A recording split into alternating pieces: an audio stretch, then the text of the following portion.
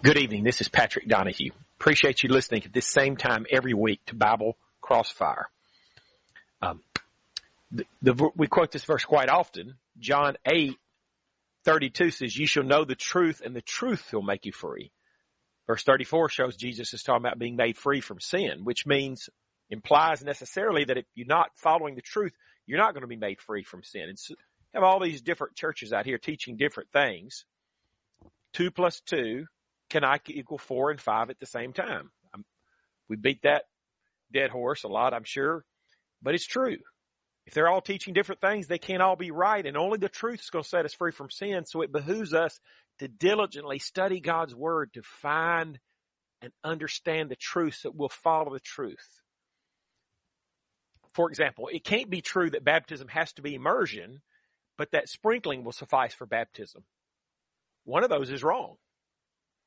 It can't be that immersion is required, but sprinkling will suffice.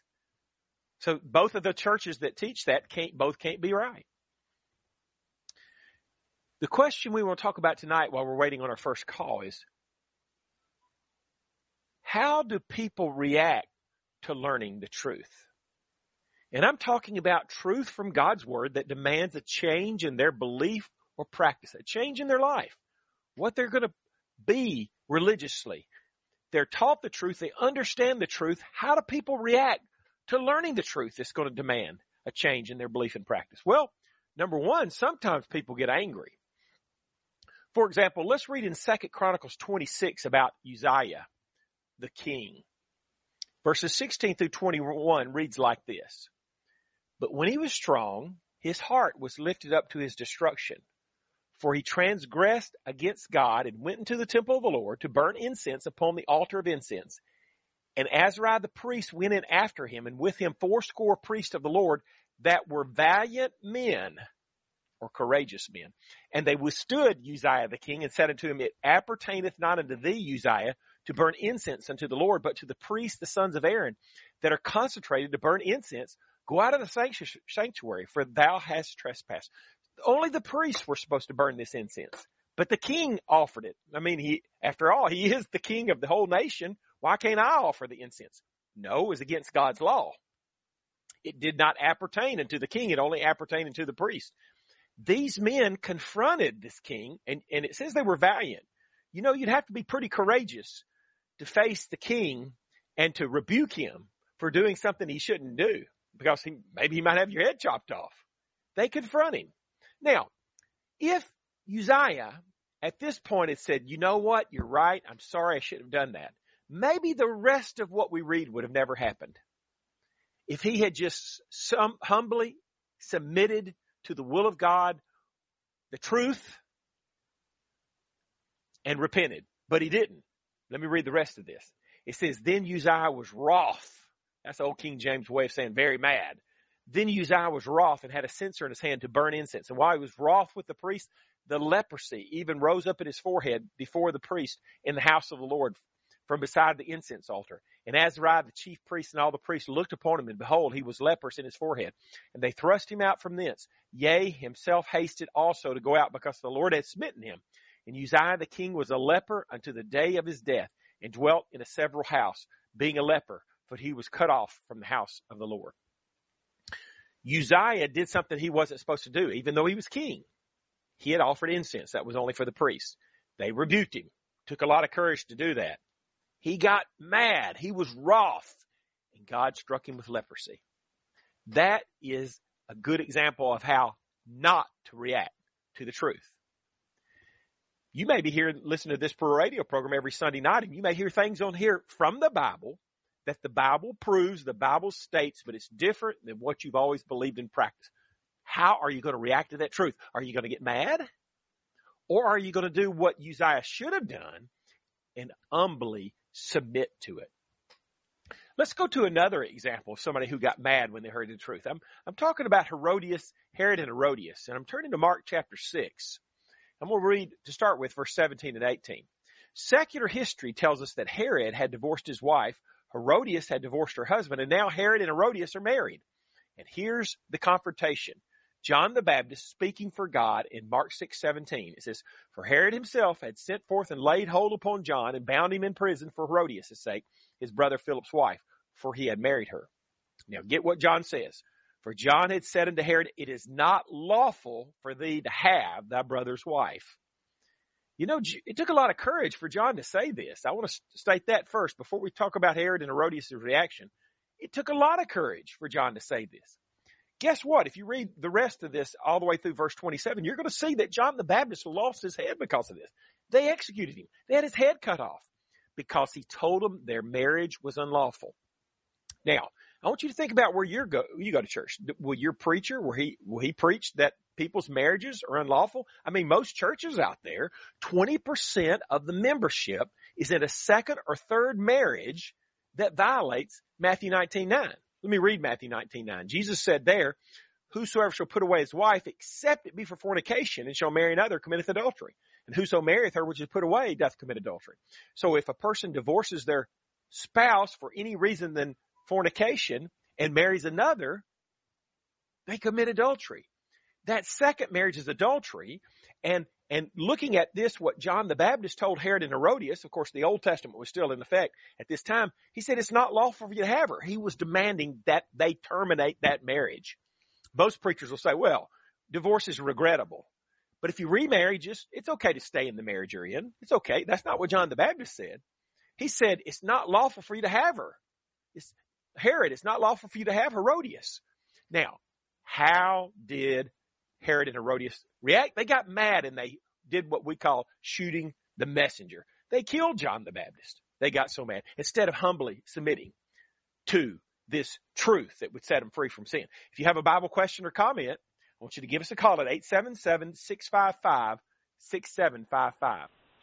Henry from Indiana, go ahead with your Bible question or comment, please. Hey, Brother Patrick. Thanks for taking my call. I had a question about Romans 10:6-7. I understand the other verses, but I don't understand how this fits in with that. More specifically, to bring Christ down and to bring up Christ from the dead, that I just don't understand what they're talking about, or Paul's talking about here. I don't know either, Henry. Get some insight. Henry, let me study that. And maybe when we have our study Monday evening, maybe we can talk about that, because I don't really know right off the top of my head. Okay. Not a problem. All right. Well, thanks. I don't know. That's the best answer I can give you right now. I don't know. Thank you, Henry. Very good. All right. Thank you. Goodbye. I mentioned just now about Henry, and we study regularly with Henry every Monday night. And we can talk about what Romans 10:6-7 says after we studied a little bit. If you would like to have a free 1-hour phone Bible study with me sometime at your convenience, morning, afternoon, or evening, whenever it would be good for you, whatever day of the week, I'm going to leave my number at the end of the program so you can call or text me, and we can arrange to have that free 1-hour phone Bible study. Mark from Ohio, go ahead with your Bible question or comment, please. Pat, thanks for taking my call. And I listened last week, and I agree with you on the baptism doctrine. But you mentioned last week that we are in a millennium, starting in Jesus' day. And my thought is, how can we be in a millennium now if it's a millennium? It's 1,000 years, and it's been 2,000 years since Jesus. Okay. And the reason is, Mark, and I want to get your email address. The reason is because the word 1,000 many times in the Bible, just like we do. We might say, if I've told you once, I've told you 1,000 times. We don't mean literally 1,000. We're using the word 1,000 to refer to a large number. And that's what's going on with the millennial reign and the 1,000-year reign in Revelation 20. The word 1,000 is used to refer to a large number, not literally exactly 1,000. Like in the book of Psalms, it says, the cattle upon 1,000 hills belongs to the Lord. Well, it's not saying exactly 1,000. It's saying the cattle on all the hills belong to the Lord. Does that answer your question, Mark? The 1,000 represents a long period of time. But the millennium, I thought the millennium was 1,000 year in the future, where God's going to present his son, 1,000-year reign with the Christians that made it in life that were faithful, that God would present his son with that gift of what the world would look like in believing realm for 1,000 years. That's what Mark, I thought it was. Let me ask you what you think, Mark, about Mark 9:1. Jesus is speaking here. He says, "Verily I say unto you that there be some of them that stand here which shall not taste of death, till they have seen the kingdom of God come with power."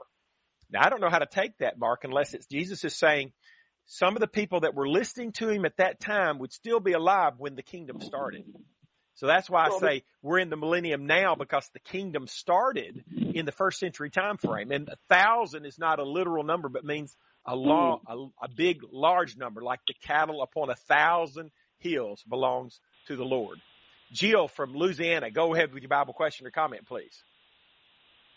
Hi, thank you. I was just wanting to follow up a little more on Matthew 19:9 about adultery being the only justifiable reason for divorce.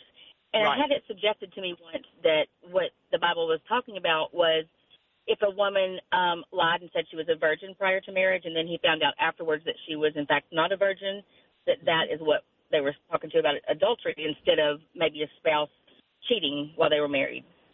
Well, let's think about the verse. What the verse says is, Okay. whosoever shall put away his wife, except it be for fornication, shall marry another, committeth adultery. Now that implies, I'm pretty sure you would agree, Jill, that implies that a man may divorce his wife for fornication and remarry without committing adultery. Right? That's Right, the implication. right. So we're getting at, well, does the fornication have to occur before the marriage, as in the case you're talking about? She says she's a virgin and he finds out she's not. Or could Right. it be talking about the fornication after the marriage? And to me, the verse would fit either case. If he's divorcing her right. because she committed fornication, if that's really the reason he divorced her, then he could remarry. Right. The fornication could have occurred before the marriage. And as you said, she represented herself as a virgin, but she wasn't. And he finds out when it's too late, he's already married to her. Well, then he could divorce her for fornication, because he's doing it because she committed fornication.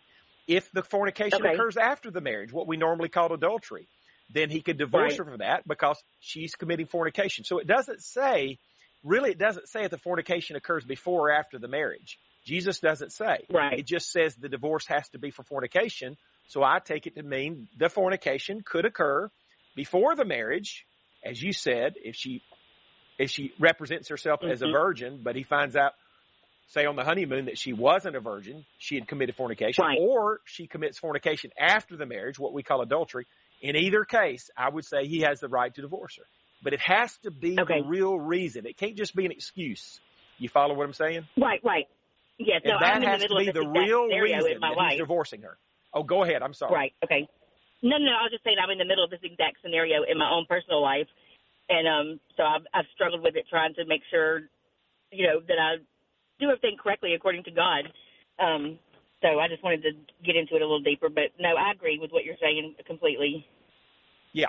So I'm going to call you maybe. I'm going to try to call you later, Jill. Maybe we can set up a study. We can talk about it more in detail, okay, if you want to. Great. But, yes, absolutely. But the way I look at it is Jesus doesn't tell us when the fornication occurs. So if somebody says it has to be before the marriage, I know people that believe that. The fornication has to occur before the marriage. Okay. They're limiting the text more than Jesus does. And if somebody says it has to occur after the marriage, they're also limiting the text more than what Jesus did. Right. Okay. But what I was trying to emphasize, Jill, sometimes people will use as an excuse. They will divorce. Right. And they say it's for fornication, but it's not really for fornication. That has to be, the fornication has to have occurred, and that has to be the real reason they're getting divorced, according the divorce. Right, and God's the only one that's going to know that in their heart. Yeah. Okay. Yeah. Okay, Jill, well, appreciate your call. Yes, sir. Thank you. All right, bye. Bye-bye. So we were talking about John the Baptist in Mark 6, and I'm glad that Jill brought up the scenario of Matthew 19:9 and asked the question about that. Now, in Mark 6, we're not actually talking about New Testament law, I don't think. It's before the Old Testament law was nailed to the cross. But I think it illustrates well, Mark 6:17 and 18, what a person would need to do if they find themselves in an unscriptural marriage.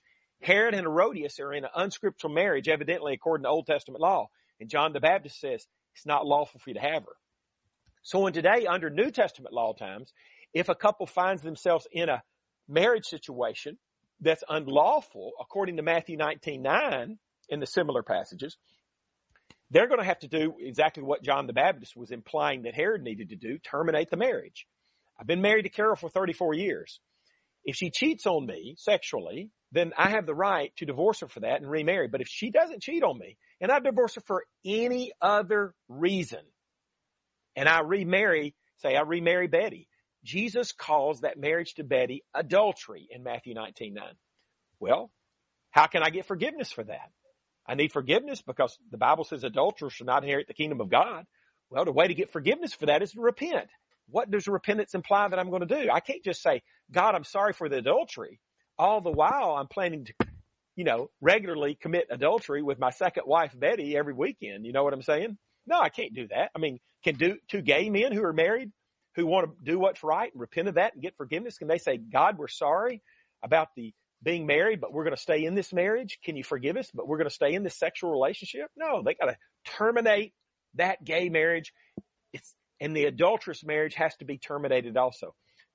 But I've been told probably about 95% of the churches out there, 20% of the membership is in a second or third marriage that violates Matthew 19:9, and the church just goes along with it.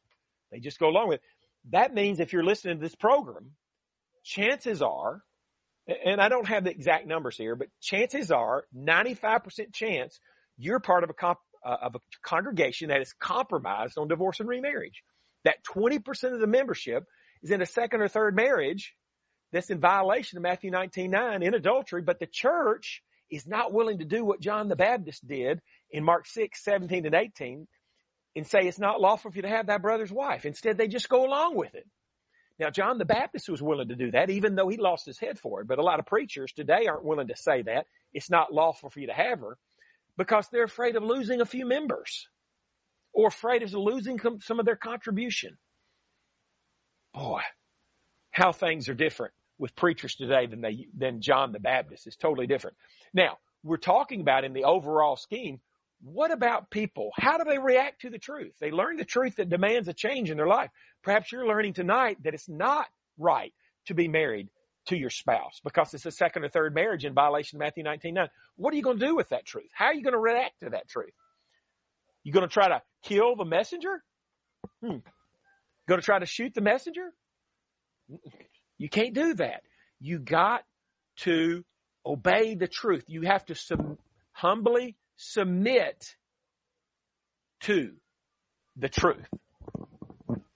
If you have a Bible question or comment, please call us at 877-655-6755. The number to call if you have a Bible question or comment is 877-655-6755. Tori from California, go ahead with your Bible question or comment, please. Hi, thanks for taking my call. So I'm asking, it's kind of a long-winded question, but to kind of summarize, I was living a homosexual lifestyle for years. I was actually in a homosexual marriage, and God so graciously chased me down, rescued me from that lifestyle, and I am no longer living that lifestyle, and have no desire, no interest in that lifestyle. But I'm concerned. Good for you, Tori. Good for you. Thank you. Go ahead. No, it's all God. It's all God. I couldn't have done it on my own. But in that, in this conversation, just kind of wondering, like, what the thought would be if I were to fall in love with a man, if it would be a blessing, God would bless a marriage between myself and a man. So the only marriage you had was a lesbian marriage, is what you're telling me. Correct. Right. Which so I'm looking at it was not. It was a sinful nature and not blessed by God. Correct. Okay. Yes, exactly. Very good question. I'm looking at a passage, Tori, Romans 7:2-3. I don't know if you can turn there, but Romans 7:2-3 says this. So then if while her husband liveth, she be married to another man. Excuse me, I started verse 3. Let me read verse 2. Okay. For the woman which hath an husband is bound by the law to her husband so long as he liveth. But the husband be dead, she is loose from the law of her husband. So then if while her husband liveth, she be married to another man, she shall be called an adulteress. But if her husband be dead, She is free from that law, so that she is no adulteress, though she be married to another man. So what we learn from that, Tori, is that when you have a scriptural marriage, like myself and Carol, I'm bound to Carol, obligated to Carol as long as she lives. She's bound or obligated to me as long as I live. And that's why it's wrong for me to divorce Carol and marry, say, Betty, as I used in my illustration, because I'm bound or obligated to Carol as long as we live. But you've never had a scriptural marriage. Therefore, Correct. You're not bound, you're not obligated to anybody. So it would be perfectly fine for you to contract a marriage with a man. That would be your first scriptural marriage. The only marriage you had in the past was something that was unscriptural. So you were never bound or obligated, and I think that's obvious, to the woman that you were married to, according to Romans 7:2-3. You follow me? Amen. Praise God, yes. So if you marry this man, and I hope you do find the perfect Mr. Right, if you marry this man, you're not committing adultery against that previous lady, because that was never a scriptural marriage to begin with. You were never bound or obligated to that lady to start with. You follow me? Got it. Absolutely. So God is going to definitely allow you a first scriptural marriage. Okay. Beautiful. Because you're Thank not you cheating. so much for taking There's my nobody call. there Yes. for you to be cheating on. Nobody there Yeah. for you to be cheating against. If I divorce Carol because she burns the biscuits and marry Betty, then every time I sleep with Betty, I'm really cheating against Carol because Right. I'm bound to her as long as she lives. There's nobody you're going to be cheating against. You have a perfect right to marry that man. Okay? Thank you so much. God bless you. Good question, Tori. Lynn from Oklahoma, go ahead with your Bible question or comment, please. In reference to the divorce, I mean, we're talking a lot about the man putting the wife away for adultery or fornication, but both of my marriages were divorced, where I filed a divorce on the grounds my first husband left me, and I was continued to stay married even for 2 years before I finally gave up and filed a divorce. And then my second husband was married to another woman in another country. And ultimately, he, his demise was sad. He ended up committing suicide. So, I mean, am I obligated? I mean, I divorced both of my husbands based on their infidelity. Is that still applicable for women as much as it is for men? Yes, it is. Most passages in the Bible are going to be put from the perspective of from the man or from the woman. But the Bible teaches that God is no respecter of persons. Acts 10:34-35. Galatians 3:26-29 says there's neither male nor female. So most passages are going to apply to the woman the same as they apply to the man. There are exceptions, like it tells a woman not to speak in the church, 1 Corinthians 14:34-35. Okay, Lynn? Yes. But as a general rule, go ahead, Lynn. As being a two-time divorced woman, and then the second time would be considered a divorced widow. I've been a widow now for, almost 3 years, but he left in 2011. So it took another 3 years, 2 years, 11, 12, 13, it took 3 years to finalize the divorce.